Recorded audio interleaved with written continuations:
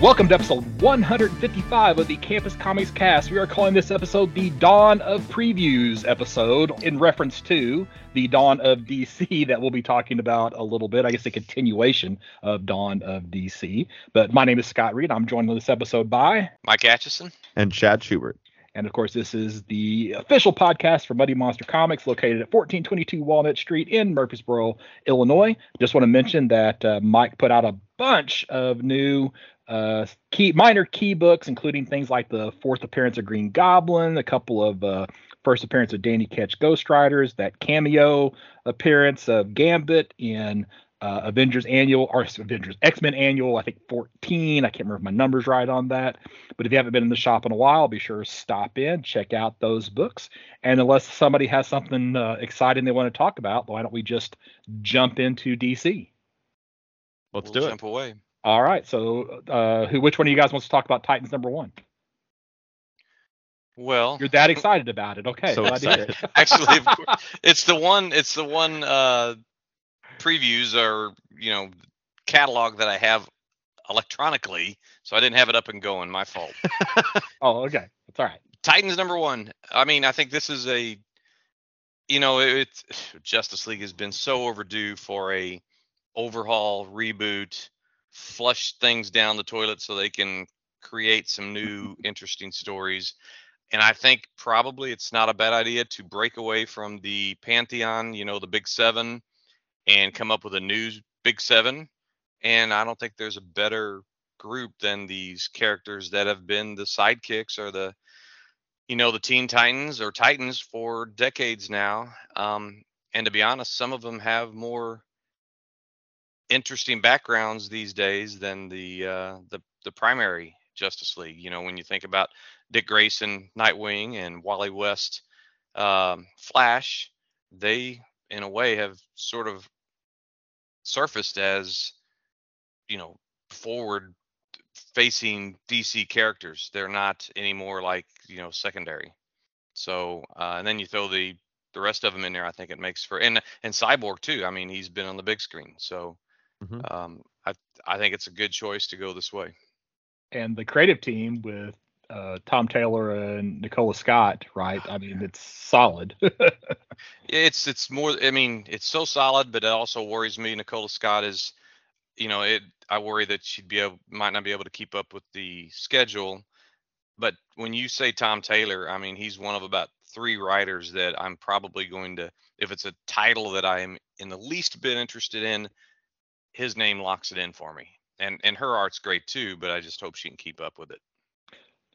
Yeah, they do have a few preview pages of the book. So that's, of course, it's also black and white, which makes you think that it didn't get in time for it to get colorized before they put this Connect catalog out. So so already. Well, yeah. I know, Mike, you've got to be dying to talk about page 4, though. Page 4 with the Mark Waid written Shazam. Mm-hmm. Yeah, I am. And mostly because it's going back to the original costume of Shazam, sort of the cape that's buttoned over on one side, no more hood, no more.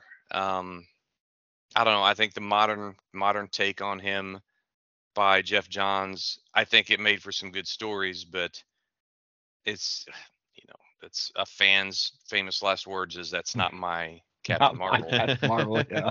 I mean, but and plus you got Dan Mora. It's another. I mean, these are some titles that DC's they're doubling down on the name recognition and the talent of these creators. And I think I'm much more apt. I'm going to get this, but I'm much more apt to get this than any recent series that featured him or his family. The only big complaint I've got is it's 2 months after Fury of the God comes out. Like they're getting it on the stands 2 months after the movie comes out. I don't know why they continue to do this. Both companies just continue to not go like, don't you see that there's somewhat of a connection? Well, the problem is that one, like you said, they're not getting out in time, but two, the movies are not drawing anybody into the comic book shops. Yeah. So what if I don't understand why they don't, since people know to wait around for the credits now. Yeah. They ought to, at mid credits or 3/4 of the way, say just put up a little thing that says hit your local comic shop and pick up Right. Shazam #1. That's You a good know, idea. it's just like that's all it would take, and it doesn't cost them incrementally like $0 to do that, and long enough to pay some guy to do like a PowerPoint slide Yes. and stick it up there. That's all you got to do, Absolutely. and they refuse to do it. Put out some promotional little short story. Yeah. Hand it out at the hand movie out as a theater or freebie something. at the Well, movie that costs theater, a lot of money. I mean, that costs the printing and distribution, and 90% of those end up in the trash. Yeah. You know, but just having it up there on the big screen for a Yeah. few seconds, it's all it would take. Oh, you mean there's a Shazam comic? Oh, Or there's give a them link, give them a QR code to That's what I was gonna say. Yeah. a free digital digital book to thing. read, There you you know? go. Yeah. Mhm. Well, I like the idea of pulling them into the shops first more though than pushing them to the DC Okay, yeah. side. Okay, yeah, But that's you're true, probably yeah. right. You're right though. That's what they should do is give the QR code, because then it's just like, read so the first easy. 6 issues. Read the Yeah. first 6 issues of Shazam #1 for free. Yeah. Scan this QR code. Mhm. Yeah, you're 100% correct. That's what they should do, not what I want. No, yeah. Yes, absolutely. Yeah, I sort of contradict myself a little bit by saying it. I don't try to promote the digital. I just still think there's a lot of room for coexistence. Mhm. Well, Mike, I think it's all you for the first like 10 pages, 10 to 11 pages. Yeah. Of this catalog. I mean, and that's what I'm Must trying. let Not trying to be. No, I'm gonna let you keep going. So Well, stop me. I'll pause between because this is the first DC Connect in a while that I was like, oh yeah, I should mark this down to talk about. Yeah, this one too. Next thing you know, I've got about 10 things in a row, like you said. I So- tell you what, I want to Mhm. talk about page 28. You can have the rest of the book. Okay. Okay. So when we get there, right now I'm just on 6, and the only thing Yeah. I want to say about Green Lantern #1, well, not the only. There's a couple. Jeremy Adams and Zermanico, great creators. Again, they're getting some good people for this. They've got the covers. I mean, it looks like a painted cover by Zermanico. One thing I noticed interesting and a true throwback is the design of Hal Jordan's Green Lantern costume. Are you guys noticing what it is? What's different than what we've seen in the recent past, or for the last since like late 60s? I'm gonna have to say like the sleeves, the black on the sleeves gives like go a little bit further in the chest, kind of like more like the Right. classic version.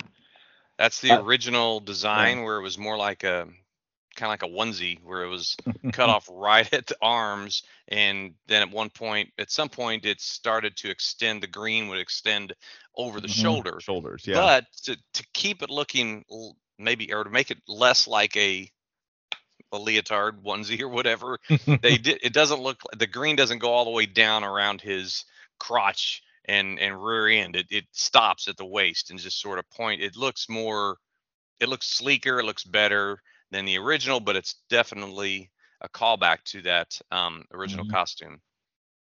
So yeah, is that a cheap reason to pick it up and read it? Yeah. But I think I will. And plus you got John Stewart. That's going to be, the backups are going to be written by Philip Kennedy Johnson, who's kind of won me over with his run on Action Comics, and interested to see how both of those titles will, or both of those characters will work in the same book. And this one is almost like they have out too early, because they should want to release this closer to whenever the Green Lantern series starts on HBO Max, where it's going to have Hal Jordan and They'll John reboot Stewart. again. That's You're a couple right. years away. Yeah, they'll have plenty of time to go to They a got number time. one. Give it time. You got a new anthology, the Batman, the Brave and the Bold, coming out, and that's once Tom again, King, man, Christopher Cantwell, Mitch Gerards. Mm-hmm. these are creators. We already know about King, but I haven't read a single Christopher Cantwell book, and I've heard so much about it was Iron Man, wasn't it, that he's been on for a while? Yep. I've heard so many good things about that, but with it being sort of an anthology or a team up book, this is right up there excitement level as World's Finest, with Wade. So that's another book that, it's almost like somebody at DC knows when I start feeling like, I'm going to pull back on my buying. They're like, Right. hey, we just heard Atchison is cutting back. Let's put some new exciting stuff out there. Mm-hmm. I Absolutely. don't know. What do you guys think about that? About the team ups? I like it. I was always had wanted to get around to the Urban Legends book Mhm. that was running, and it seemed I didn't realize that stopped. I guess last month, or it's coming to a close, and this is picking up kind of where it left off as the new Batman anthology book. So I was like, okay, I really want to start reading this, but I really need to go back and finish reading Urban Legends because I read the first couple issues of that and liked it. And but the teams look fantastic. Yeah. I didn't realize it was a $7.99 cover though. Yikes. Oh yeah. Yeah. Well, Give me. surely that'll be just the first issue at 64 pages. I don't know. Didn't Urban Legends stay up there in price? Because it was I think it might have been a $5.99 book. Maybe. $5.99. Okay, all right. Because can't these are remember. all cardstock covers. So, Oh lordy. Yeah. but I'm probably gonna add this to my month to month. So just pick it up. So Mhm. Yeah. They're. I mean, these days But, they try to get as many readers as they can, many sales as they can at the front end, and if it doesn't go 5 issues, oh well, no problem. We'll do something new again. Mhm. And Cyborg, you guys were right. I'm almost everything I'm commenting on. I mean, I don't know who Morgan Hampton is as far as a writer, me neither. but I do know Tom Rainey, and I really liked his run on The Outsiders back in the early 2000s. The cover does not look. I don't know who Edwin Gallman is, but it looks like. Oh shoot, what's the guy that did the art on Far Sector? That's who it looks like. But Oh, okay. I don't remember. Yeah. I know you're talking about though. Yeah. and I might pick this up for a couple issues to see how it, if it inspires me to buy more. But the one thing I do, okay, if you look at the what would you call it, the design art or the preview art. preview Oh no. Okay. Like yeah. yeah, Design, it's got okay. So for a long time I've complained that they turned Cyborg into nothing but machine, and all you see as far as his humanity is one side of his face, whereas in the early years under Perez's pencils, he had part of his legs, there were part of his legs that were still human, more of his arms, and it looks like they're going back to that, so it makes him more man than he has been depicted in the movies and in the comics for a long time. So I'm glad to see that.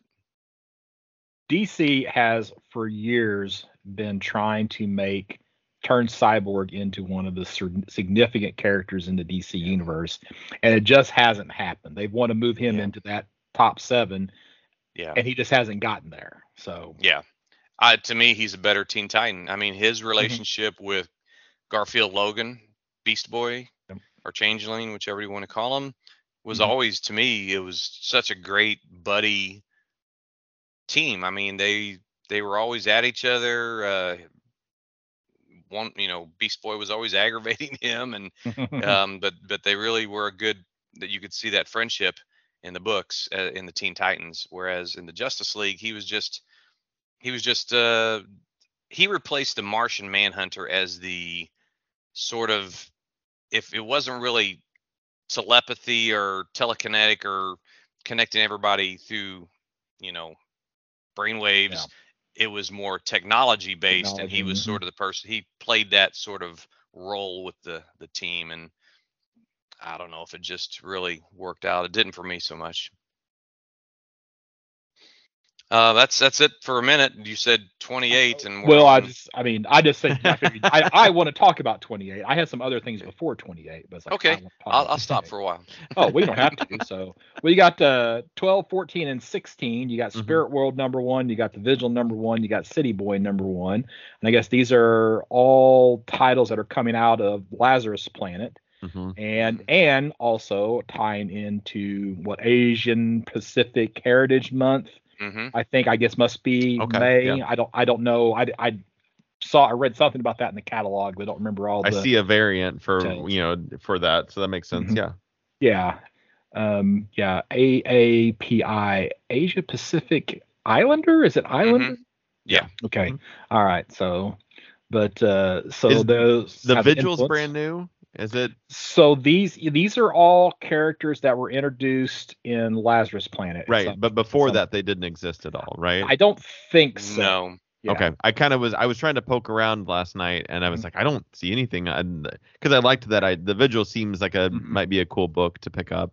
Yeah. Kind of a Watcher kind of situation for the DC universe, maybe.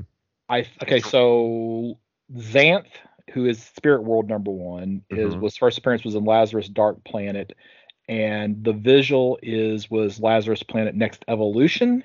Okay. Okay. And then City Boy, I'm not for sure. It may have also been Dark Planet as well, but This is Legends Reborn is the Legends Reborn. Okay. Lazarus Planet Legends Reborn, and then also I guess the Wildstorm 30th anniversary special. Yeah, okay, that was right. That was the one that I didn't have to look up because it was in the. It's in there, yeah. Yeah. Which I don't know how it can be first seen in two different books. But I guess they came out the same month. Maybe. So, yeah. So I know Greg Pak, and I know, of course, Ram V. I don't know Alyssa Wong. I mean, it sounds familiar. Her name does. I don't remember what she's done, but usually it says someplace in the text, and it doesn't this time, does it? Yeah, I don't see it. Now are these all 6-issue series? It looks like. Yeah, she's worked on the Star Wars Dr. Aphra books. It looks okay. And then it looks like she did Marvel work. Yeah. Yeah. But I'm glad to see this. It's again, I'm probably getting all the first issues of these. Okay. I'm probably gonna pick up Spirit World. The Vigil City Boy does not. I don't know. It just doesn't interest me at all. So yeah, I'm not feeling that one. I probably will get the other two though. I bet you didn't know you were going to be buying Batman number 900 when you bought Batman number 135. Yeah. No, I did not. I was not aware of that. That just aggravates me. Come on. Page 21, we got Green Arrow #2, which also has introduction of a new villain, Troublemaker. So new villain alert. Where at? What was that? Page 21. Green Arrow #2. Green Arrow. I had stopped on Power Girl. Yep. Okay. Well, go ahead. Go back to 20 then. No, I was just admiring the cover. That's all. Oh, okay. So, well, who's this in the background with the red mask? I mean, is that supposed to be? Because it looks like eyes in this broken piece of glass that is reflecting. It's Johnny Sorrow. He has no face. Not sure if he has any hand. Well, I don't know if he has a body. It's just all you see. It's like the Invisible Man. All you see is the clothing. Ah, okay. He's a Jeff Johns invention or creation from the early 2000s Justice Society. I can't remember what his powers are though. He's invisible. Other than that, yeah. That's something though. More than I got. My next thing's not till 28, so I got 26. Just a brief mention. It's Batman: The White Knight Presents Generation Joker #1. I really like. I read the first storyline of the White Knight kind of stuff, and I really liked what Sean Murphy was doing. Kind of just his own little reimagined world of things, and I haven't picked up past that, but it's not because I didn't want to, because the designs of the characters are great.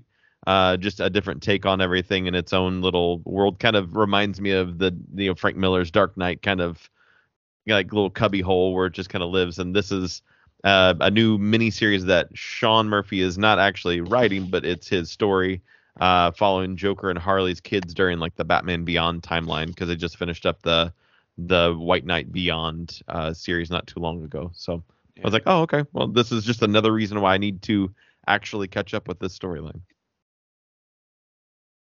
I agree. I've read the first chapter, the first series, but nothing since. Page 28, we have Peacemaker Tries Hard #1, and the big reason that I want to mention this is because it is being written by Kyle Starks. So Kyle Starks he was like a long running writer on Rick and Morty, and then he's had multiple series, including things like Basketball Head. But he currently has a book at Image called I Hate This Place, and now he's over at DC, and and last year, for my show I run in Harrisburg, he was my featured guest. So, or actually 2 years ago, excuse me. So that was 2021. He was my featured guest at the show. So maybe I need to bring him back so he can sign some of these Peacemaker Tries Hard #1.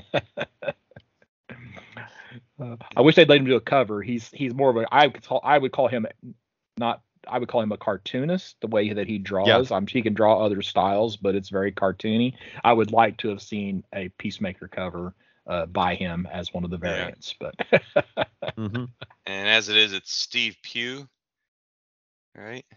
That's who's doing the art. Yeah. I don't. Yeah. I mean, I am a Peacemaker fan, but I don't know. Like you said earlier, this may not be your Peacemaker. This is definitely the TV series. Yeah, exactly. You're right. Not because it even looks like John Cena in the drawings and in the artwork. So and I think they can get away with that with it being Black Label. It's not really part of the DC proper. Right. So I think oversized. It does not seem to be, no, because it's only $4.99. So Okay. And that's actually my last thing in DC. So whatever else you guys have in DC. I got 33. Go ahead. On 33, we have the Sandman, the Morpheus Helm Masterpiece Edition, for $500. I'm gonna say, you gonna buy this one? No, I'm not. But it is worth talking about because it is pretty cool. I mean, if you have an income that will allow for such a thing and like that kind of thing, it's a pretty much full scale helm. I would say it's 15 inches by 11 inches by 10 inches is just the helm itself, and then you have a bone nose of 7 inches off of it. It comes with 6 leather bound volumes that include all of the main story run and then the 3 kind of offshoot volumes of Overture, Dream Hunters, and Endless Nights. So it's pretty cool. I would like to see one, but I don't want to own one. That's how I feel about that one. So I'm picturing, they put the disclaimer on there that the helm is for display purposes only, some assembly required. So I'm picturing their fear that somebody's going to try to put it on their head and not be able to get it off. Yes. I think the bigger issue is somebody tries to wear it and it breaks. Yeah, that's probably. Oh, right, yeah. I think they want to make sure that people understand this is going to break if you try to wear it. Well, and it's a solid. I'm assuming it's a solid piece. There's no there's no hole to put your head in. Oh, that's right. Because it's got the book slots books in the back. Yeah. Oh, okay, yeah. Oh, I see. Yeah. But yeah, I thought that was pretty cool. Looking. And that's all I've got for this book. I only have one more thing, and that's just to say they got the Human Target Volume 2 softcover that's includes, of course, the finale of the 12-issue series by Tom King and Greg Smallwood. I still have to read 11 and 12, so it's been an amazing series already. So I'm interested to see how it finishes up. And that wraps it up for me, guys. Cool. All right, Marvel. Do it. Yeah, I'm going to say that both DC and Marvel stunk it up this month about getting their catalogs out. So it's like the DC catalog was not available on their website. I actually had to finally I got the Marvel catalog from Comixology, but of course the Comixology search is terrible. I literally searched for Marvel previews. Well, first I searched for Marvel previews March 2023 and I thought, oh, there it is. It found it. And I download it and it's like, no, Marvel does theirs. So it's actually the May 2023 catalog that you want, not the March 2023 catalog. So I'm on Comixology. I searched for Marvel previews May 2023. The first result is Marvel previews May 2022. I got to scroll down like half a page to get to Marvel previews May 2023.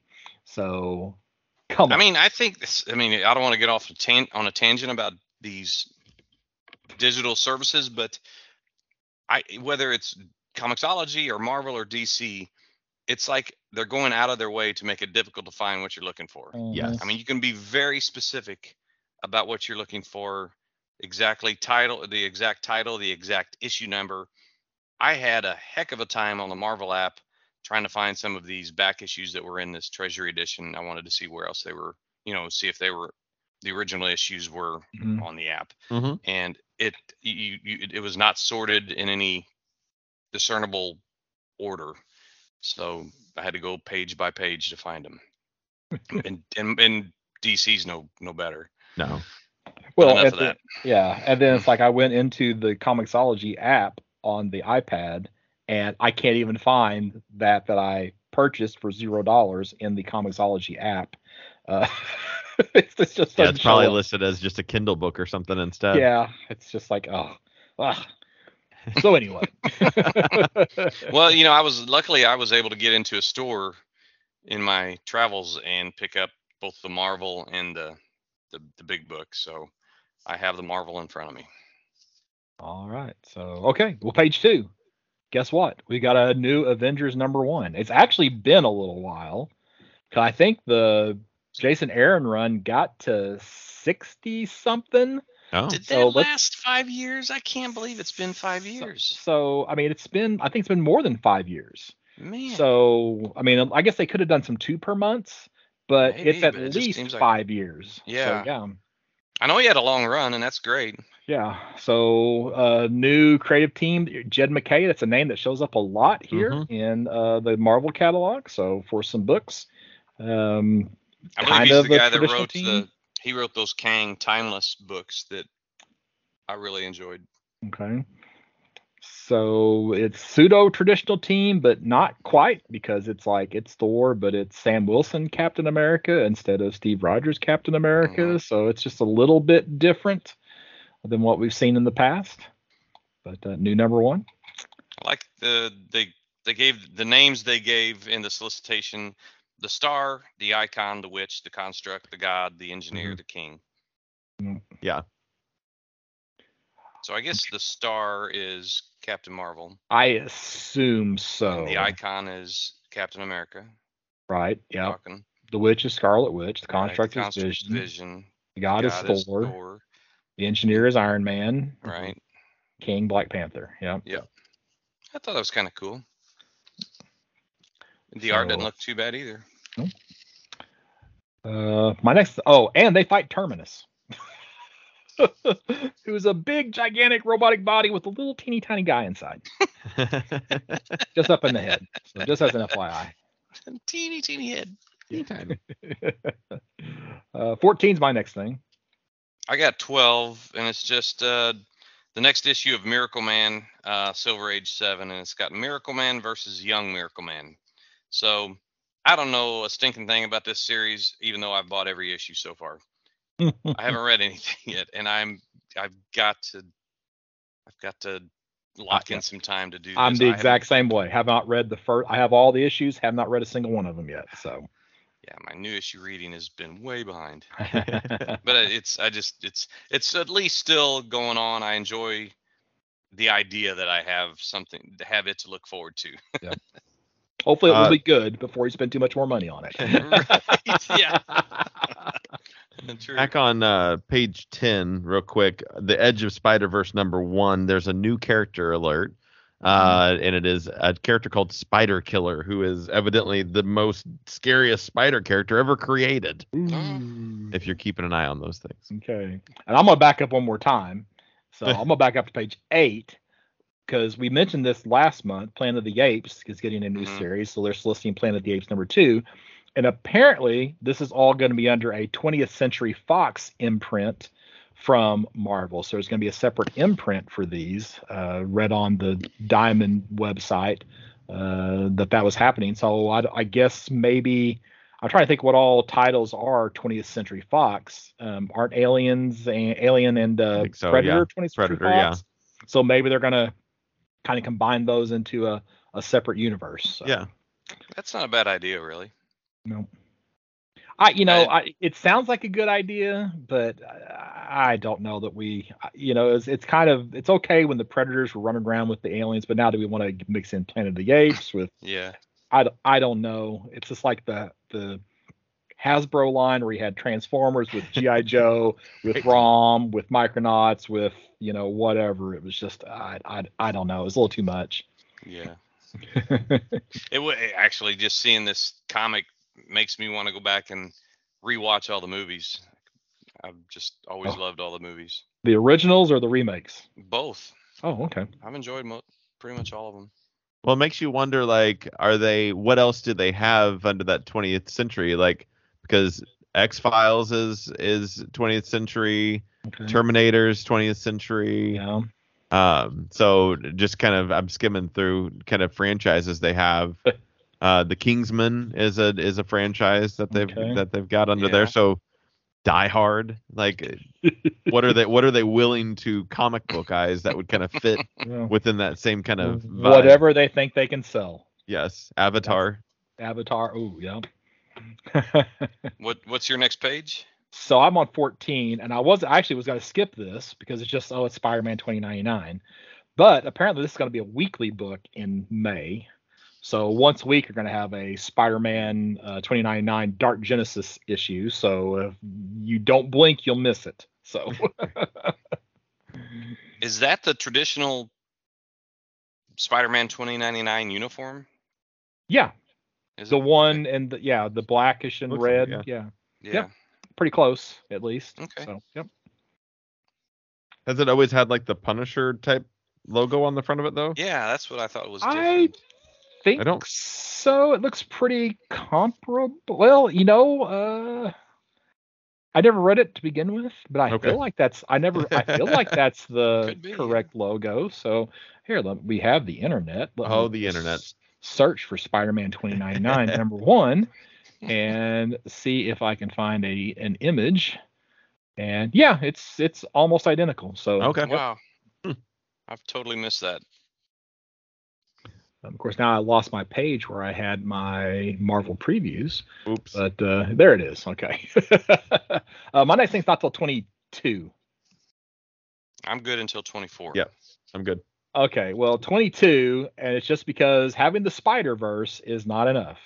Now we have to have the Venomverse, but it can't just be the Venomverse. It has to be the extreme Venomverse. 5-issue series. Lots of writers on it, so I don't know if it's like an anthology of Venom stories or they're just all contributing to the overarching story. But I guess it's anthology because they got like Marvel 1602 references in these issues and all over the place.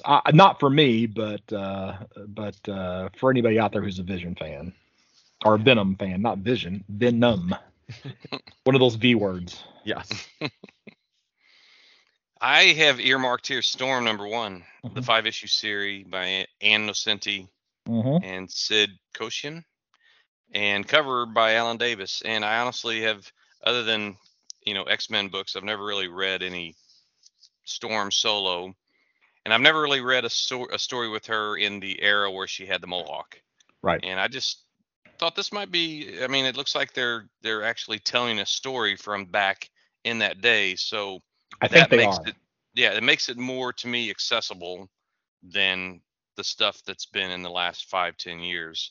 So I might pick this up. Yeah. So Marvel this month appears to be going a little bit of retro because Ann Nocenti was a writer like back in Daredevil. I'm trying to remember. She might have even been the writer whenever like Typhoid Mary was created. I can't remember exactly. I know there was like a Fall from Grace series that later on I think that she was the writer on.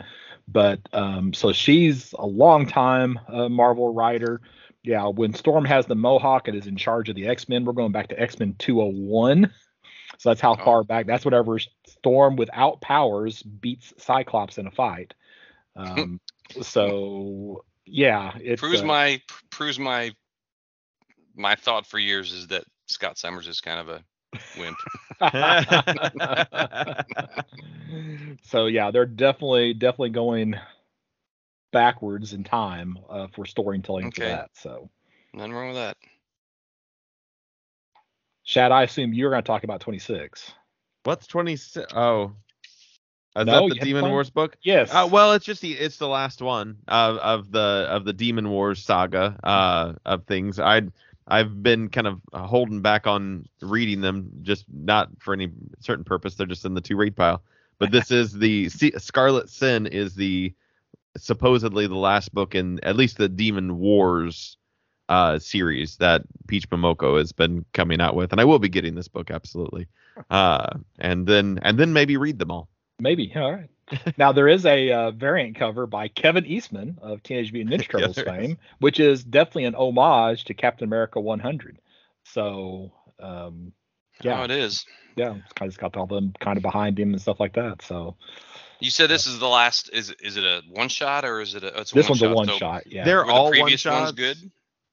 They're all like they're all number ones. Like it's just Yeah. like Demons. The previous series wasn't Demon Wars. It was Demon something or other. I can't remember. Mhm. But it's a cool take. It's like it's very Japanese art style, like she does obviously, but she also throws all of the Marvel characters into a kind of Japanese kind of area and kind of Mhm. feudal Japan kind of Mhm. layout, the costumes, what they're wearing.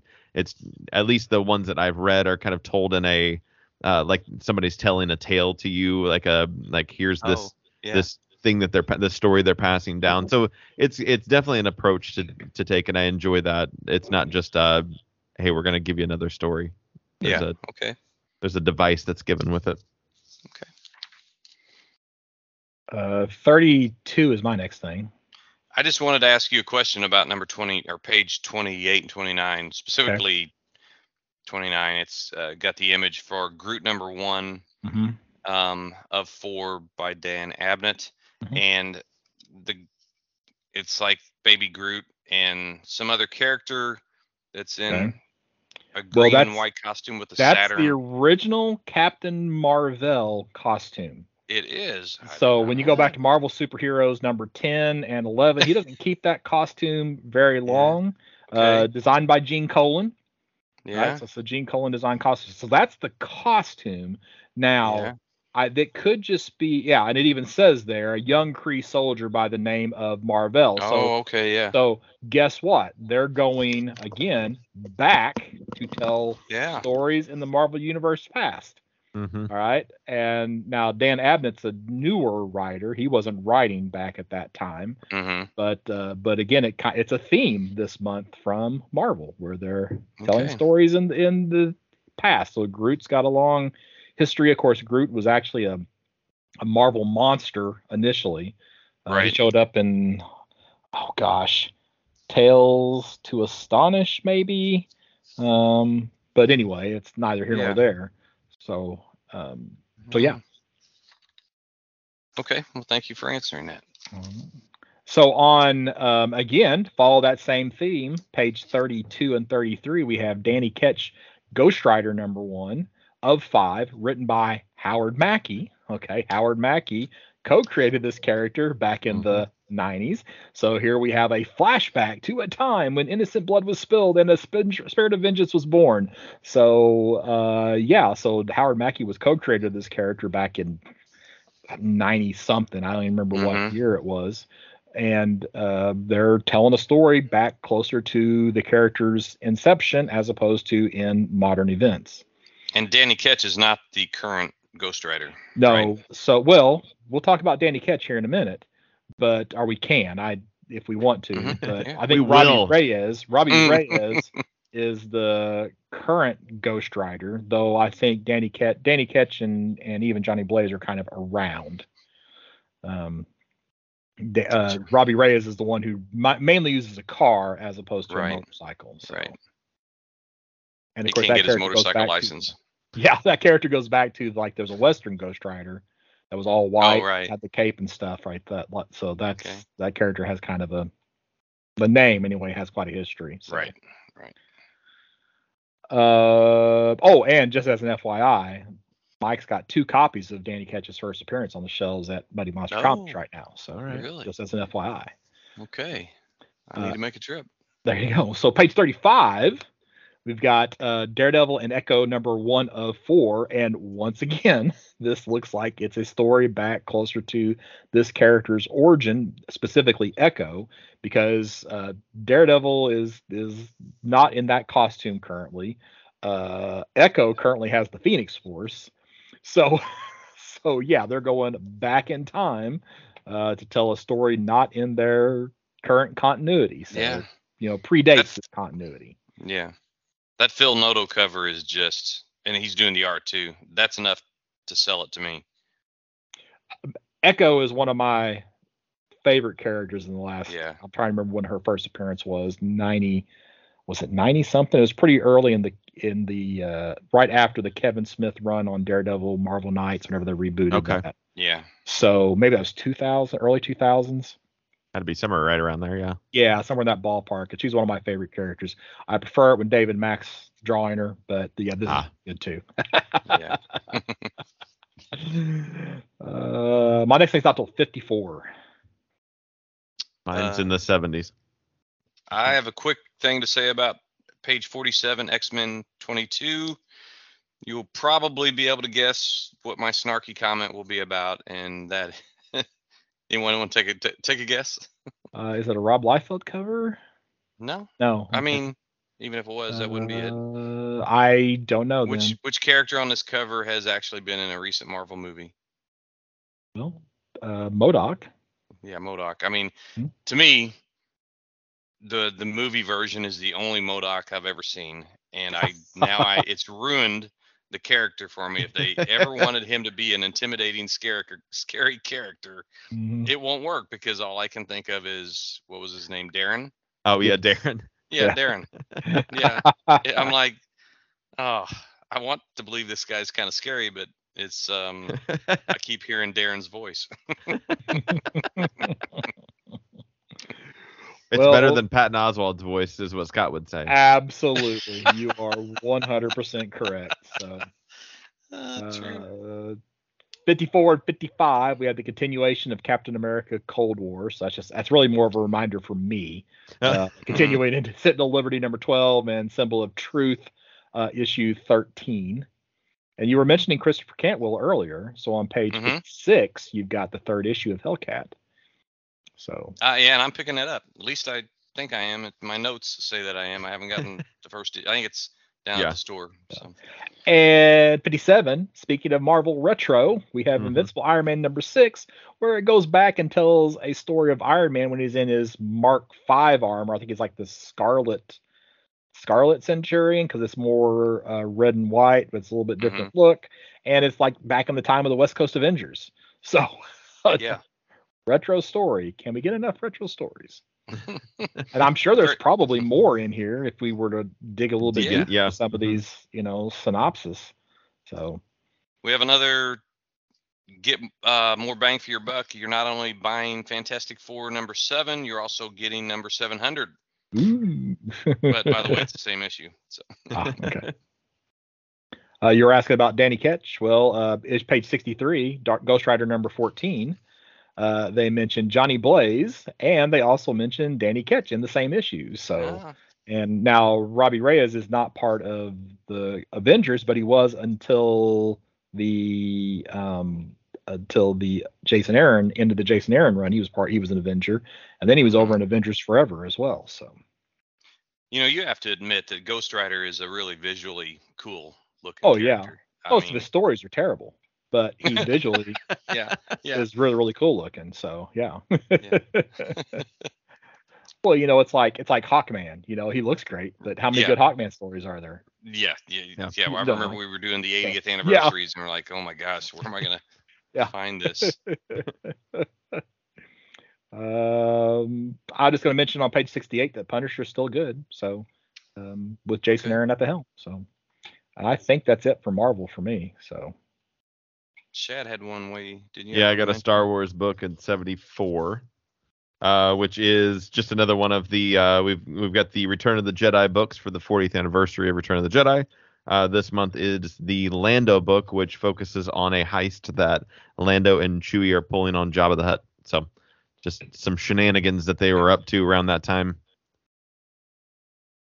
And that's all I've got for Marvel. One of these days, I really need to, with the group, with one or both of you, watch some of these Star Wars movies, and you start telling me because I've watched them all of the old ones at least, but it just never has been the story that really is just like in my nerd brain like other stuff. And I always feel like a really deficient, Nah, in my geek card. You're just a few years too old, Mike. That's all it is. Maybe. That's what it is. It's just the timing wasn't there for you. Yeah. Because what it was, the people who are into Star Wars, typically it was toys. Yeah. It was the availability of the toys is what drove most people Star Wars wise. So. Yeah. Well, and then I'm a kid of a Star Wars kid, so that. Yeah. Well, you probably had some toys too. Oh yeah, definitely. Yeah, but I had his toys. I didn't even have the new ones. I had. His. I was the oldest of 7 kids, and if I ever got a Star Wars toy, one of my brothers or sisters would have broken it immediately. I'm way back on trades. I had a couple of. Oh, okay, yeah, go ahead. Mentions. I'm on the big book, so yeah. One is page 106. It's just it's focusing on the Wasp Small Worlds trade paperback. It's written by Al Ewing with Stan Lee and Ernie Hart, so I'm assuming Al Ewing's got a little bit of a. It's actually reprinting or collecting Wasp numbers 1 through 4 and some material from Tales to Astonish from 1959. So I'm sure that's the Stan Lee part. It should be 59. What I say? 59?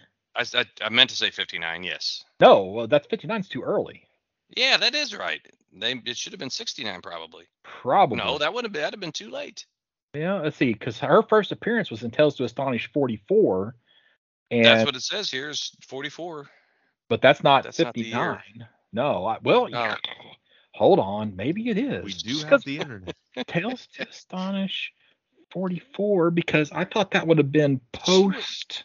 I mean, the first 63. 63. They totally botched that because that's not right. Yeah, because okay, let's just say Tales to Astonish 44. So what it may be is that there's a prototype story of the Wasp that they include in there because maybe. So that would be my guess. So it wasn't the Wasp. It's kind of like there's a prototype Ben and May Parker story prior to Amazing Fantasy 15, and there's a prototype Hulk story and a prototype Doctor Strange story. Sure, gotcha. But if it tells Astonish 44, says June 1st, 1963. But yeah. Well, they talk about, I mean, the cover even shows all her different, she's had more costumes than most characters. Yeah. So that's kind of interesting. Well, there's like one issue, I think it was a Perez drawn one where she literally changes costumes in the middle of a fight and somebody comments on it. Are you wearing a different costume? That's awesome. And last but not, oh man, use your words, Mike. Last but not least is on pages 120 and 121, you got Captain Marvel / Carol Danvers, Captain Marvel / Monica Rambeau. They each have their own trade paperback that gives you their history. I'm probably more team Monica Rambeau than I am Carol Danvers, but it's kind of a neat little bookend if you were to get both of these and put them on your shelf if you have any liking of those characters at all, which I do. And that's it for me and Marvel. Way more than I normally talk about in Marvel. All right, so don't forget, previews orders are due 18th of each month. So if you are listening to this as we record, well, I guess it really depends on when we get it out, right? Fair enough. You'll have until the 18th, ideally, to get your orders turned in. So, all right, does anybody want to talk about Arcade Kings #1? I can't make myself excited to talk about this book. I can tell you what I wrote. Okay, go for it. And so I wrote, for fans of Invincible and Murder Falcon, I haven't read that.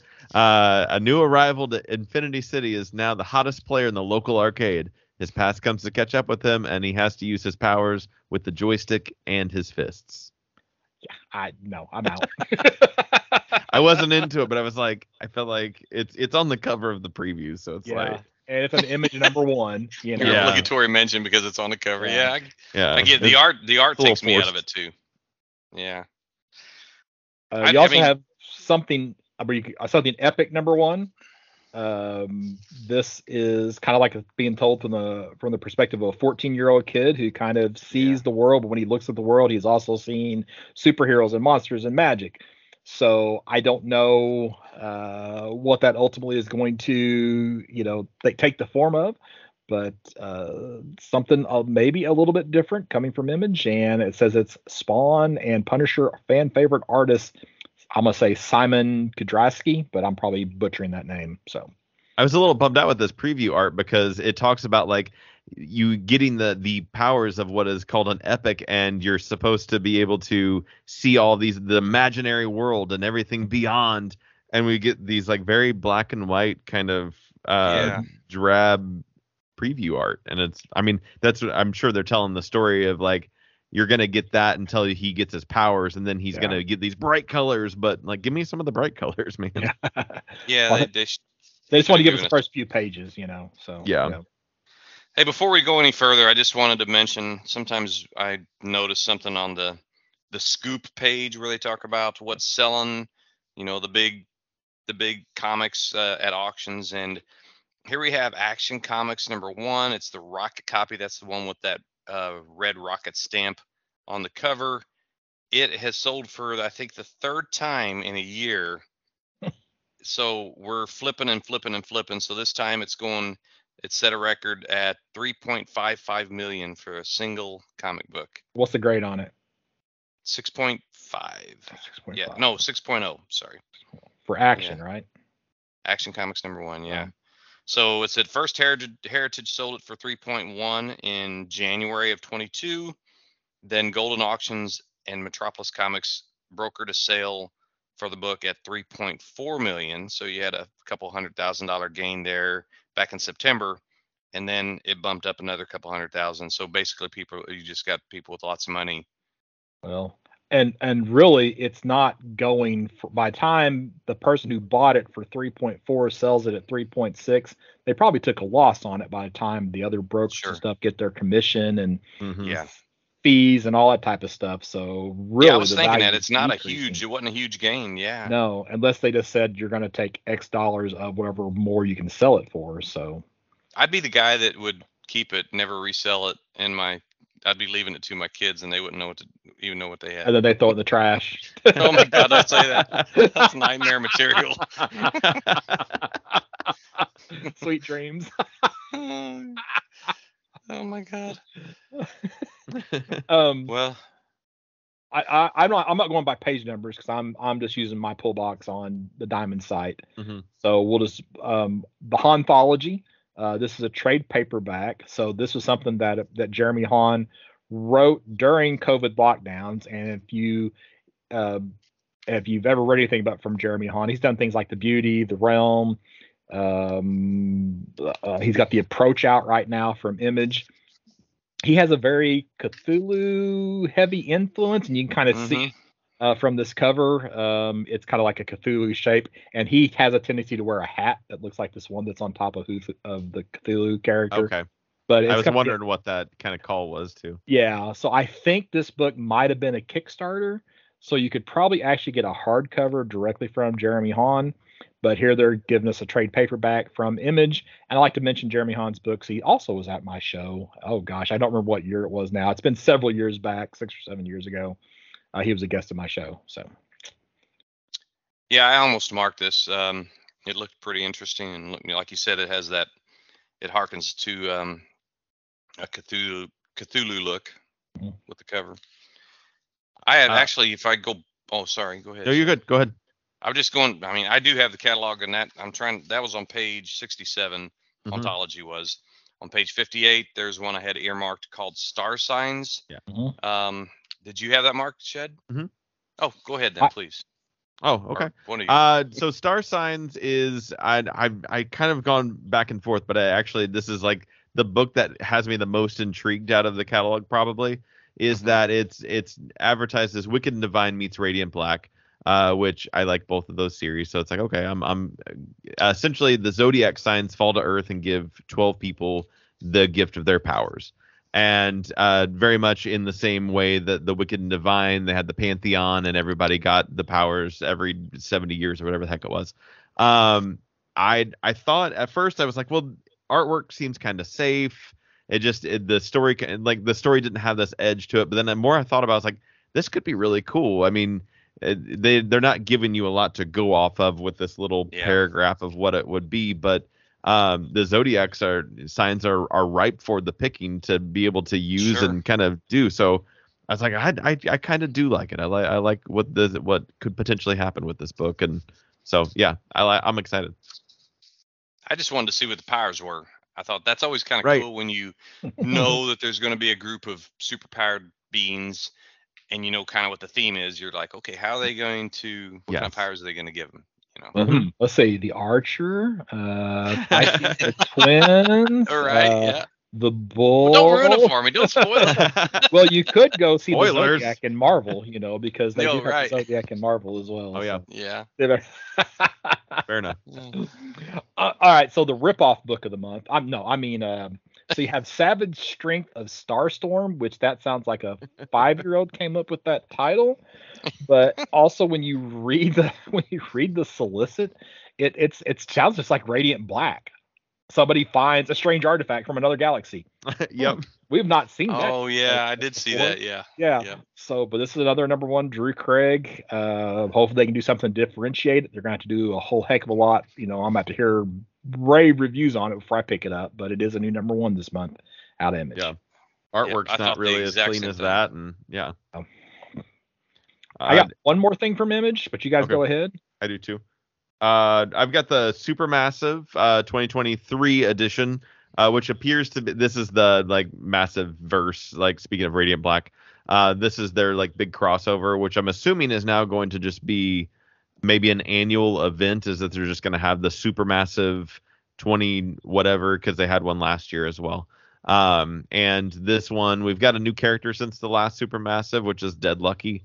So they'll be on there. I've actually been reading my Radiant Black books. Ooh, okay. And I was like, okay, I'm gonna put all of this other to read pile aside, and I've got a stack that's 7 inches thick of Radiant Black and it's all of its spinoffs, and I'm just trying to go through it. It's not bad, but I'm actually wanting to get to a place where I'm kind of caught up to go, okay, whatever the Supermassive event is will either be my continuation point or my jumping off point for the massive universe.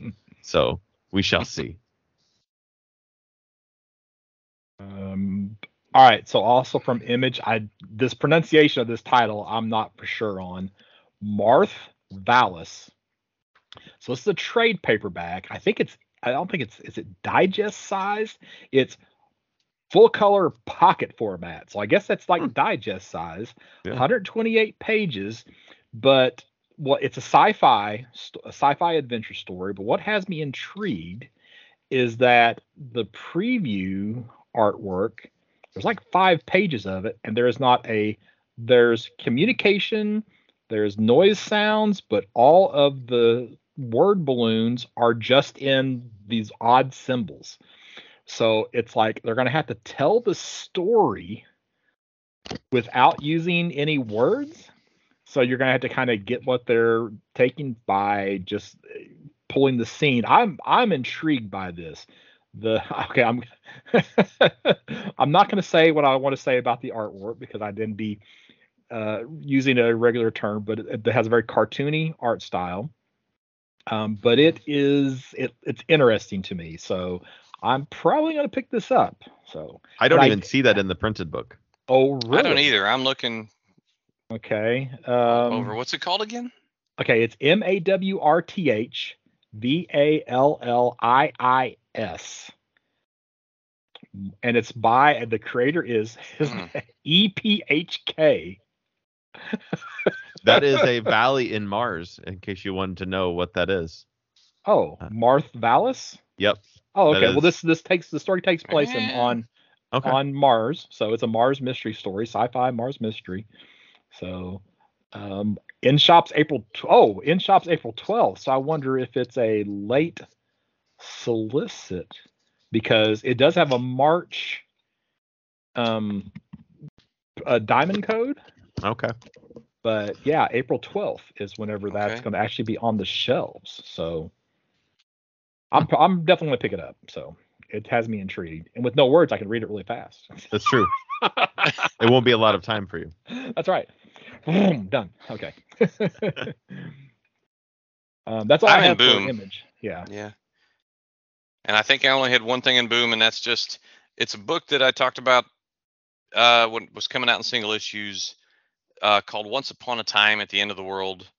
It's written by Jason Aaron, and it had an interesting, end of the world premise. But now it's collected in its first trade, volume 1, and now I'm thinking, well, since I failed to get it then, I should get the first 5 issues in this trade. I think I've got the first 3 if you just want them, because I didn't enjoy it and I dropped off on it.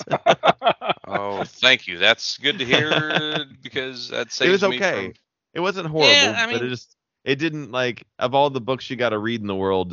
It was like, okay, I got to cut this one off. Okay, well that helps. It helps. That's why sometimes it is better to wait for the trade. Yeah. There you go. I got a couple of things in Boom. Okay. Shad, you got anything? Ghost Lore was the number one, a new Cullen Bunn book, which he has a couple in the book this month. For him to write that much horror, I just don't want to be in his brain. Yeah, right. Yeah. Yes. Well, and I mean, just like anybody who has that many books coming out, there's some that are good and there's some that just aren't. And so I always get a little leery about hopping on a new Cullen Bunn book because there's probably a 50-50 chance that it's not going to be the one that is the good one. In there. But the Ghost Lore is a new horror series, like I said, by Cullen Bunn. It's about a father and a daughter who are considered nearly dead, which means that they're survivors of a deadly accident, and it gives them a power to be able to see and talk to ghosts. But they aren't the only nearly deads out there, and there are others who may not have kind intentions. So that's kind of the setup. And it looks like it's gonna have a different artist every issue. Oh, okay. That's what I gathered, or maybe I'm on the wrong one. Yeah, because where was? Let's see, the first in a haunting lineup of artists featured in each issue. Oh, so I'm thinking they're gonna have a different artist every single. Well, that's kind of a cool approach. Yeah, so I kind of took it there's gonna be a different story, but but maybe I wonder if their ability is gonna be the tie that ties all the issues together. Could be, yeah. Maybe. So I don't know. What do I know? That's a good guess. It's as good a guess as anybody's. It's as good as it, exactly. We'll take it. So, also from Boom, I just mentioned they have The Expanse, The Dragon Tooth, number 2 of 12. And this is actually also a Kickstarter for a different set of covers. So now the Kickstarter is over already, but which is unfortunate for anybody who maybe would have wanted the Kickstarter. But yeah, so I can't decide what I feel about this. Is like if you trust the product, then put it out monthly. But now we're doing a Kickstarter to cover the costs. This bugs me a little bit, but yeah. Dark Horse. I don't have anything in Dark Horse. Anybody got anything in Dark Horse? Nothing. No. I've got one. Nothing new.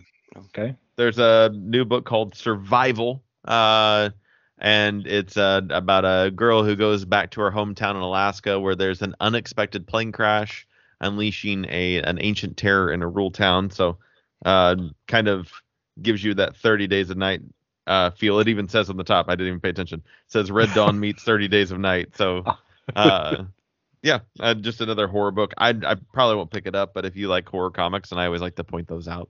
I'm looking to see. I didn't see that one, but I'm wondering if it is not the case where it's not on the. Oh no, there it is. Survival. Okay. Yep, I just didn't mark it. And her last name is Reed. Gosh, I should be all over that book. So. Hey, it's Sean Lewis. That's the Batman. Is that the Batman White Knight guy? No, that's Sean Murphy. That's Sean Murphy. Okay. right. Sorry, my bad. One of the Seans. Different Sean. Yeah. IDW. I don't have it. Is that before Dynamite? Yeah, no, I think Dynamite, at least in the catalog, Dynamite's next. Yeah. Okay, go ahead. You got Dynamite. I earmarked Maleficent. You want 26 covers of something? No. Oh, okay. Actually, I want the cosplay cover. The cosplay cover. They should have a cosplay cover of Maleficent. That would be a good idea. I mean, it wouldn't be a good idea. It would be trashy, but yeah, right. Yeah, it's because the reason I'm wanting to buy this is to give it to my granddaughter. So no, yeah. It's just funny that what's funny is I'm on the plane and I'm looking through the catalog and I get to Dynamite and I'm like, I got to flip fast because I don't want people to see me looking at these. The Dynamite section and the manga section. You can't spend any time on those pages if you're in public. Flip. So Disney villains, Maleficent, number one. It's I don't know. I'm trying. I mean, there's different books I've bought from previews over the years for my granddaughter.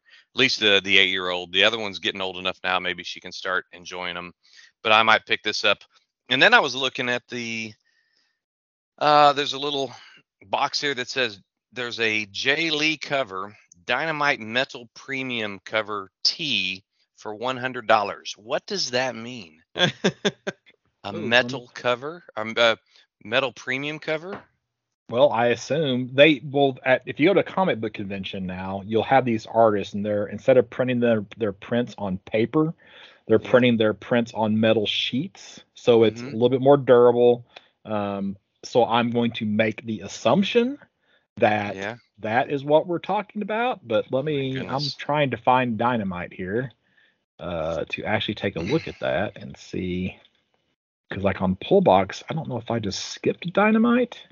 Control F, Dynamite. Whoops, you don't need to search in Word. I need to search on the webpage. I didn't even know I didn't even realize that was a Jay Lee cover on that number one, just because it's inked and colored differently, like than most Jay Lee things. Yeah, normally you can pick him out. Absolutely. Easily. Yeah. Mm-hmm. Very like tendrils everywhere, hair and just. I don't see that. I don't see that's not on the Pullbox site, so I can't. Okay. I can't. Well, I don't know. It just caught my attention because I was thinking, well, maybe I'll get that for Josie. We'll see. I'll pick it up. I'll be buying it. Yeah, I mean, do you like Disney villains and Disney characters? Yeah, Disney. So everything. I mean, that's one of my favorite characters with Disney is Maleficent. I mean, just sort of she's a villain, but then again, she has this. It's kind of like the Wicked Witch of the West with the book and the play Wicked. There's a way to portray the character in a positive light and explain why she acts the way she does. And this is going to be a prequel to Sleeping Beauty, and I'm assuming they're going to stay away from the Angelina Jolie movie kind of story and kind of create their own, like within the cartoon universe of it all, which is cool. Right. I was trying to look it up on the Diamond site to see if I could give you some additional information. Let's see. Okay. So you're looking for the premium metal? Yikes. Did you see what the price was on the premium metal? Yeah, it's $100. So it's an aluminum metal cover. Wow. Yep. I've never even heard of that. Yeah, these covers use a long-lasting dye-infused printing process on a .020 thick aluminum. It is the next limited edition enhancement, lighting the collective community on fire.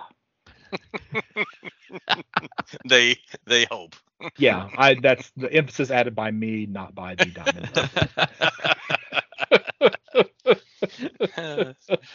Yeah. IDW? Yes. All right, what do you guys got? Dark Spaces Good Deeds. It's on page 348 on the big book. This is, I guess, so Scott Snyder has an imprint with IDW, and it is called Dark Spaces, and he had the book Wildfire under there. And so Good Deeds is the next book in that imprint, and he's not writing it or anything. He's, I guess, just curating. on there. So that's really the only reason I'm bringing it up, and also because in the printed book there's a typo on it, and if IDW can't get their crap together on anything else, of course they can't even like get the print right without some sort of typo in there. So I mean, it makes sense. It's about a kid and their mom who moved to a quiet little town where they witness bloodshed at this town festival. I'm hoping it's a weird like seance, like where they sacrifice somebody, but they don't really say. And it leads to a supernatural conspiracy linked to the town's colonial past. So it's kind of, which Dark Spaces book is that? This is Dark Spaces Good Deeds. The solicit on the web page is completely okay. It's almost not. Okay, I guess it's not. But it says it's in St. Augustine, Florida. Yeah. Right. Okay. All right. Which is not like a super small town. It's a tourist town. Oh, is It's it the really? oldest town in the U.S. Yeah. Uh-huh. Oh. So, yeah. I might have made up the small town part. Okay. Yeah. When I write my own solicits, who knows what happens? I don't know. It felt like a small town vibe. I don't know. Because I read the synopsis and then I write my own, and then who knows what happens after that. Let's see. Also, now I had decided that this book was going to be every other month, but the issue 3 is out this month. So you have the Dungeons and Dragons Saturday Morning Adventures issue number 3. Back to Coup covers of that. So I guess that's month to month. Now, what's missing from IDW is I don't see a Rocketeer book this month. They started that anthology, but was that just a one shot? I thought it was like going to be a 4-issue series of anthologies, but It was a 4-issue series. okay. Well, there's not solicited as far as I can tell from IDW this month. So now, one thing I missed the first time I went through IDW was that there is also now a TMNT Saturday Morning Adventures continued number 1. So they are continuing the cartoon line in comic books, like they are doing with the Dungeons and Dragons cartoon. So, and the G.I. Joes and yeah. So you guys got anything else from IDW? Nope. They stopped calling the turtles the Teenage Mutant Ninja Turtles. It's just TMNT. Yep. Yeah. That's a lot to type. I get it. But it doesn't sound as good as the Teenage Mutant Ninja Turtles. They should just grow them up and they just be the Ninja Turtles. Ninja Turtles. There you go. Right. Yeah. Right. Yeah. To going from Teen Titans to Titans. Yeah. Yes, exactly. Now on the pullbox site, Dynamite comes after IDW. Oh, okay. FYI, so. Yeah, IDW's gotten the boot in the big book. They're gone. Yeah. They're still up. They still have a major spot on the website though. So. No, what was weird, and it's completely out of order, but we're going out of order anyways. Dark Horse has 2 sections in the printed book. They have their section. That, yeah. Did you notice that? Yeah. And then on 297, there's another Dark Horse section, and it's like it's all their things that aren't number 1s, and it's like trades, and it's kind of a weird split. I don't know. It's like, why. oh wait, there's more. Yes. It's probably a cost savings. They probably want to feature some books because they have to pay extra to be up front. Yeah, that makes sense. Image is the premier company. That's why they're always first for the catalog. So, and that's why like Marvel and DC have done their own thing because they don't want to be just sandwiched in with everybody else. Yeah. That's why you're stuck with a separate book for Marvel, DC, of course. Yeah, they whatever they're doing. It amazes me that the books, the preview catalogs are still as big as they used to be. Yeah. Without Marvel and DC. Mm-hmm. Well, Diamond's had to go to get all these independent guys to, to stay in business. So yeah. All right. So the rest of the book, let's just rapid fire these. So no particular order. Mike, you can go first. In the same vein as Maleficent on page 304, for those that have physical catalogs, you have under the Disney Hyperion. I don't know if that's a publisher, I guess. Anyway, it's called Fairest of All, a Villain's graphic novel. And it's, again, this is something I'd get for my granddaughter, but I probably would read it before I even give it to her. So it's only $15. Yeah. Sad, you look at me like, yeah, I'm going to read it too. Yeah, I was like, me and your granddaughter would have like the same reading list, I think. This is a novel, and this is the graphic novel like conversion of it or whatever, the adaptation. That's the right word. And I've been wanting to read the book for forever, and I'm lazy when it comes to reading actual books with just pages and pages of words. Yeah. So the fact that there's a graphic novel version of it, it's like, okay, that's what I'm getting. Well, I put on my big boy pants the last couple weeks and started reading finally some actual prose novels Nice. that I had stacked up. I'm in the middle of the T.H. White Once and Future King book that was developed into a screenplay called Camelot back in the 70s, and it's remarkably good. I'm about a third of the way through right now, but it's fantastic. Yeah, I'm enjoying it. So next Shad. person with their hot take. All right. Next, I've got from AWA on page 280 in the big book is Gatsby, the original graphic novel. I do feel like this was solicited as an issue 1 last month, and as a monthly book, and is now going to just be released as an original graphic novel. It's a modern day retelling. Did we talk about this? I remember talking months ago about Gatsby in single issues. Yeah, so maybe we did, but yeah, it's just a modern update with LGBTQ characters, multicultural characters, and the age of the internet. So if you like Gatsby and you were hoping to get this as single issues, I really do believe that maybe they didn't get enough orders or something, and they just were like, let's just release this as one and not do it this way. I think you're right. Yeah. All right, so from Oni Press, we have that other Cullen Bunn book that we were hinting about earlier on. So Lamentation #1. And I think I said my comment now. What I meant, or I said it earlier, what I had for this book right now is that I wouldn't want to be in this guy's head. So, but yeah, it's just another horror book. Yeah, I'm not even gonna go into it any further. He's everywhere. He really is everywhere. Yeah. The last series I bought of his was Heathens, and you were talking earlier about, well, he, based on the volume, his quality levels off at a mediocre. His overall average is mediocre. But some stuff can be good, some isn't so good. Heathens wasn't great. But he's not just with one publisher. He's with he's all over. Publishers. Yeah. Because when Heathens was coming out, Basilisk was coming out, and I loved Basilisk. That was coming out from Boom. So yeah, I think it's just he's got ideas, and sometimes this Lamentation, this one doesn't seem like it's going to be the one. The focus of the synopsis seems a little off focus. Yeah. Still doing the lightning round? Yep. Okay, I'm in Humanoids. Humanoids is under the Offered Again title, Women in Comics, and March is Women's Month, and it's something I don't remember it being solicited before, but since they're saying Offered Again, it must have been.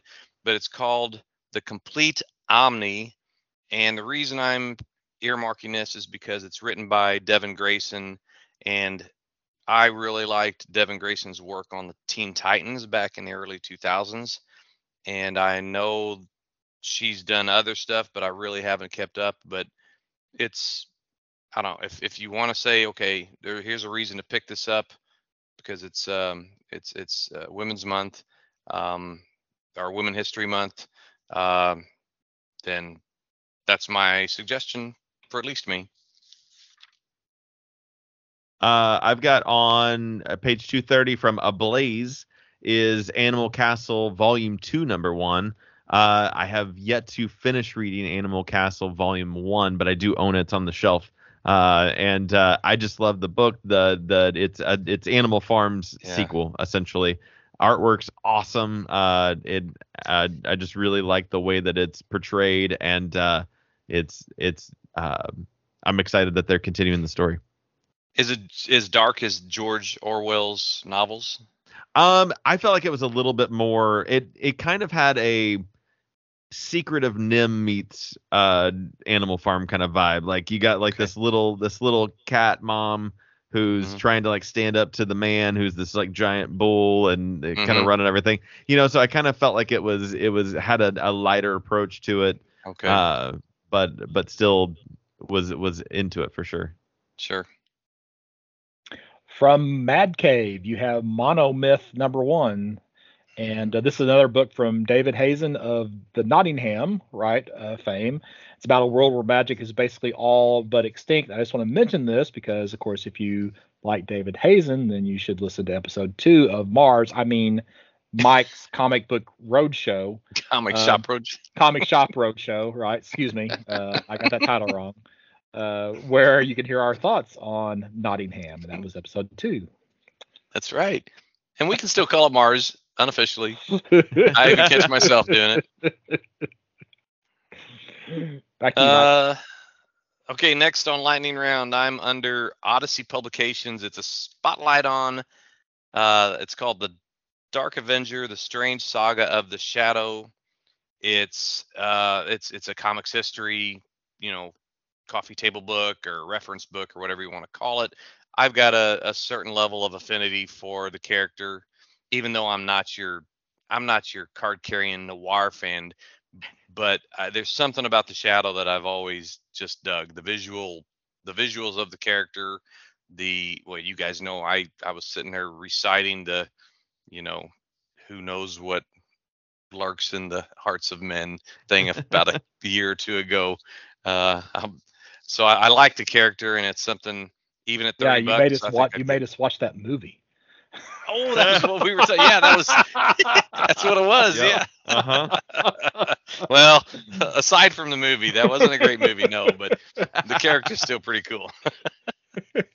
There's, you'll still get people know who the Shadow is, even if they don't know anything about comics or the genre or whatever. There'll be a lot of people know that character. I got a thing to say before I actually talk about my next book. If you were thinking about our Nottingham review that we did, like Scott was talking about on the Mars issue or Mars episode 2, there is a book on page 293 called Nottingham Volume 3, which may make you think, oh, is that Volume 3 and they just switched publishers to Cinebook instead? And no, that would be the answer for that. Is that there's just another book called Nottingham, another comic book series called Nottingham that's running, and it's published by Cinebook, and they're on Volume 3, which happens to be the next series, the next volume that would be coming out for Nottingham after they finish this Tales run.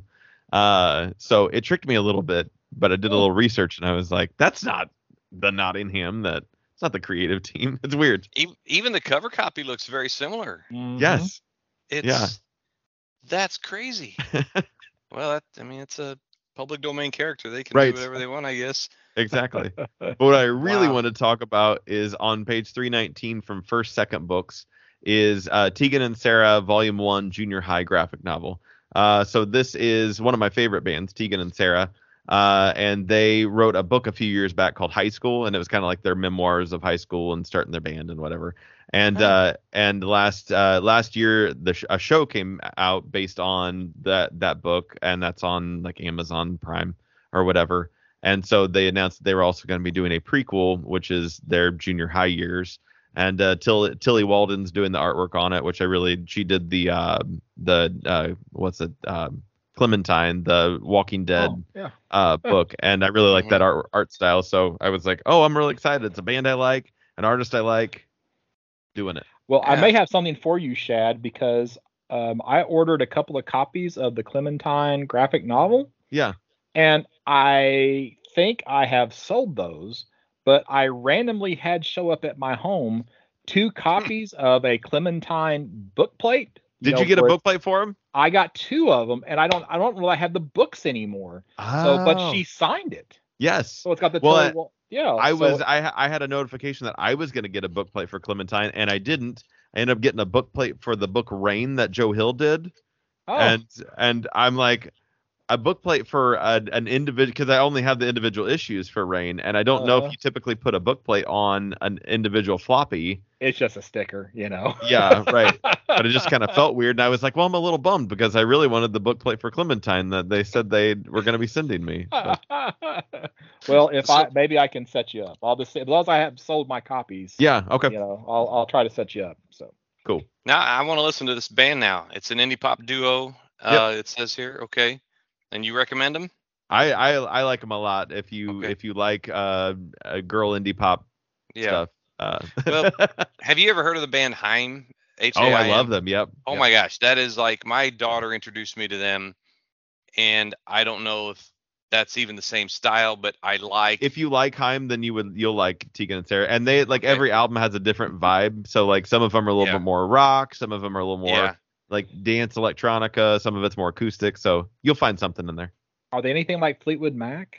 They're a little bit like Fleetwood Mac. So, folks, welcome to our spin-off podcast, Where are we Pop talking about music. Yes. Yeah, campus comics music. Yes. Oh man, but it's funny how there's so much overlap between comics and Oh, music. absolutely. It's just our artistic creativity, stuff like that. From Advent Comics, we have Capable #1. This is a new series about an average high school kid who's in a wheelchair, and he wakes up one morning and he has super speed. So now all of a sudden he's able to run super fast. That's cool. Well, I think the premise of the book is that you have all of these people who are disabled suddenly becoming capable. So I think that's the premise of the book. Looks interesting. So Capable, Mhm. Advent Comics. I like that. I'm looking at on page 391 under Rutgers University Press. It's called Desegregating Comics, Debating Blackness in Golden Age Comics. Now, this I find to be extremely interesting. It's $35, and it's another reference book, but it talks about the challenges of, Black creators, the depiction of Black characters, or any kind of representation of race in the 30s and 40s, or 30s to the 50s, where Black characters were, they were Speaking either of the depicted spirit, as Will Eisner had his sidekick character, right? Yeah. I mean, there were was- so many sidekick I mean, there was an under. I don't know if you guys have ever read it, but the Shadow Hero, that's the first Asian American or Asian superhero in comics from the 40s. It's got an interesting history. We covered that on a podcast, or I covered it with on another podcast one time, and you guys got to read it sometime. It's about the Green Turtle, which is an actual 1940s hero. But the book is by Gene Yang, and he basically. Anyway, I'm getting off track here. Yeah. Well, he's the character where they never actually show him out of costume, right? Yeah. Yeah, because it wouldn't have been politically correct, or they just didn't think they should show an actual hero as an Asian character or Chinese character. So they showed him as looking. It was supposed to be white, but the creator went out of his way to make sure that they left it really ambiguous for the readers to say, oh, well, maybe this is an Asian character. So anyway, I'm getting off track. This actual book talks about Black characters in that golden age, and they were depicted as like savages or witch doctors, or just it wasn't a true representation. And it also talked about how creators like Matt Baker and Alvin Hollingsworth and all of their the work that they did, and not really getting a whole lot of recognition until way later. So this is the kind of book I want on my shelf. I'm actually out, except for I just wanted to mention that Whatnot Publishing does not have a heavy metal magazine for this month. So I noticed that, yeah. They have not. Issue 1 has not come out still. And it was supposed to come out in February, and has still not been released. So this is an interesting thing, because this is their debut with them buying heavy metal and everything, and nothing. Crickets. Jinx. All right, I got a couple more things. So this one's kind of an oddball for me. From Graphics, you have Captain America Ghost Army hardcover graphic novel. So this is written by Alan Gratz and art by Brent Schoonover, who I think had a run on the Captain America title in maybe like the 90s. But it's weird to see this Captain America story coming out from a different publisher, right? And it's got it could fit. It's going to be a World War II story, but it's talking about Baron Mordo, which is kind of an odd mix because usually you think about Baron Mordo with Doctor Strange, not with not with Captain Yeah. America. But odd publisher, but a Captain America story. I might decide if I want to pull the trigger on this one or not. Do it. Do it, Scott. No peer pressure. Did you have anything else, Mike? Just my obligatory plug for tomorrow's publishing. We got back issue number 145, and this is all about Spider-Man villains, and probably as much or more than heroes. I like to hear about the history of different villains, rogues galleries and stuff like that. So again, back issue, you rarely can go wrong. It's $10.95, and if you want to learn about the history of characters like the Jackal and Tarantula and Puma and the Lizard and Dr. Octopus and all of those, you pick up that issue. All right, and that's it for this side of the book for me. Two more things to mention on my side. They have from Dynamic Forces, they have graded copies of Amazing Spider-Man 23 and 25. 25 that are those Disney covers. Oh. Mm-hmm. And, those are like, if I remember right, those were 1 in 100 books. But they're being offered from Dynamic Forces graded for $100.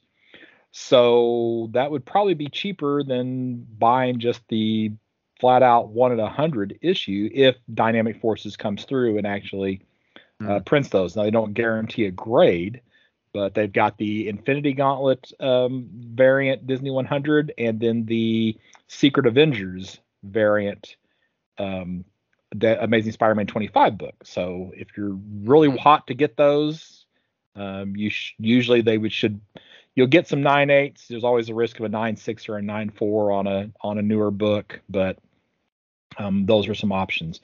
And then I only had one Universal Monster sighting this time, which was a magazine called Rue Morgue, which has a Bride of Frankenstein cover, which is not the final art for the cover, even, which is what's kind of bad. But yeah, did either of you see anything else? Yeah, I did, but I didn't.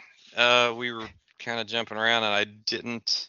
I've got earmarks, but yeah, Rue Morgue, I've seen that magazine before. Let me. Somebody else talk. Somebody else say something interesting. I think there was also like a Dracula cover for a magazine, but it was actually like the 1970s Dracula movie. I've got the Scream Horror magazine on page 396, and it's got Dracula, Hellraiser. Yeah, but that's like the 70s or 80s. Yeah, horror, isn't it? Yeah, I did have it marked, but I didn't know. It wasn't really strictly Universal, so I didn't mention it. Yeah, so. All right. And Chad, that was everything for you? Yep, that's everything for me. Okay. Well, Mike, is there something in particular that you're looking forward to out of this? I'm sorry, I was looking at the very back because I thought I had some stuff, but I don't.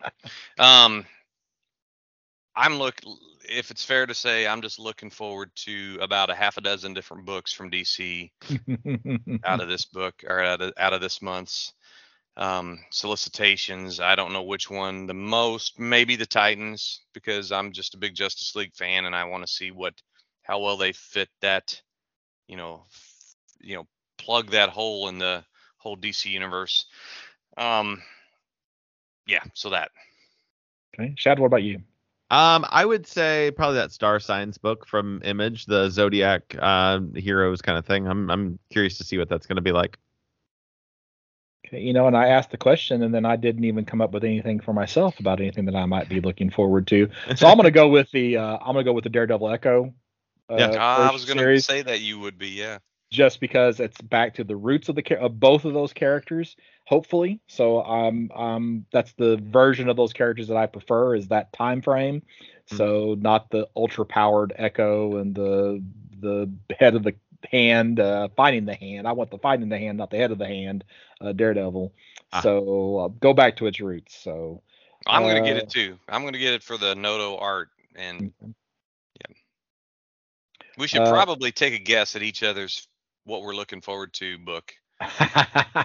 And because I think a lot of times in our heads we know. Well, I'd have to know in advance though what it was going to be. Yeah.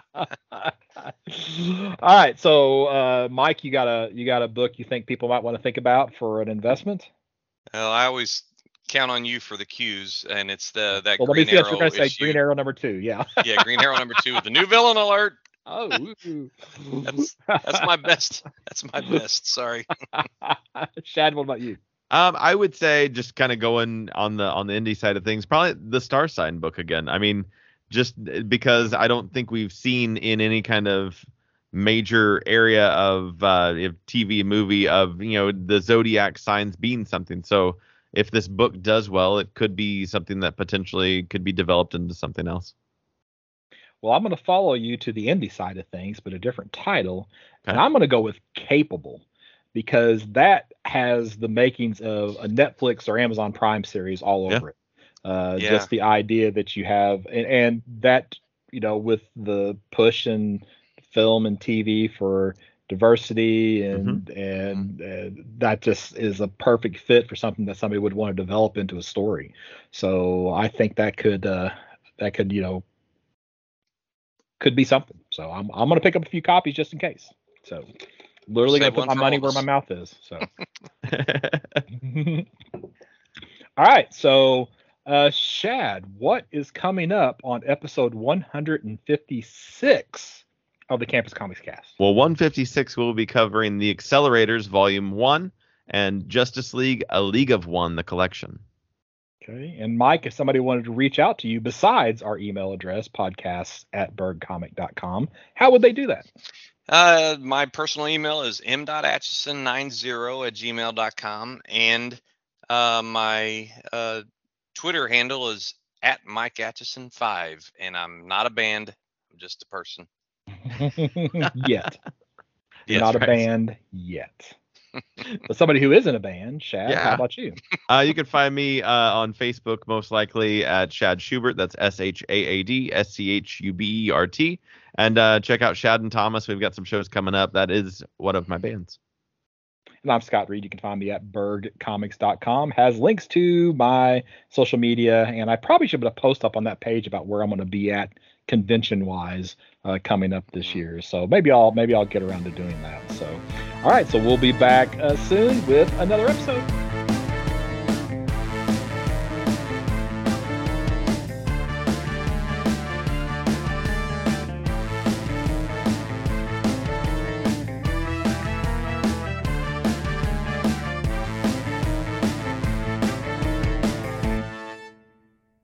I'm trying to remember, Mike, I put something in your pool at the shop as a joke. And is it the Darkwing Duck Free Comic Book Day? No, that wasn't it. That must have been there for somebody else. Must have been, and it must have just ended up in Ashley. I think it was like a sticker? I think so. Oh, it was a Mars Attack sticker. Yes, and you know what? And Mike wouldn't let me have it. Mike said it was his. Oh, okay. Yes. Well, maybe it is. I just said, hey, I'm going to put this in here as a joke. But I thought that, I tried to take it, he wouldn't let me. Oh. No, it was his. It's his. You had to buy it from him. Oh, I would have bought it, but he was like, no, smack my hand. Because I knew it was like, okay, that's a Scott joke. Yeah, so. I was like, man, what did I put in there that was, and I couldn't remember what it was, but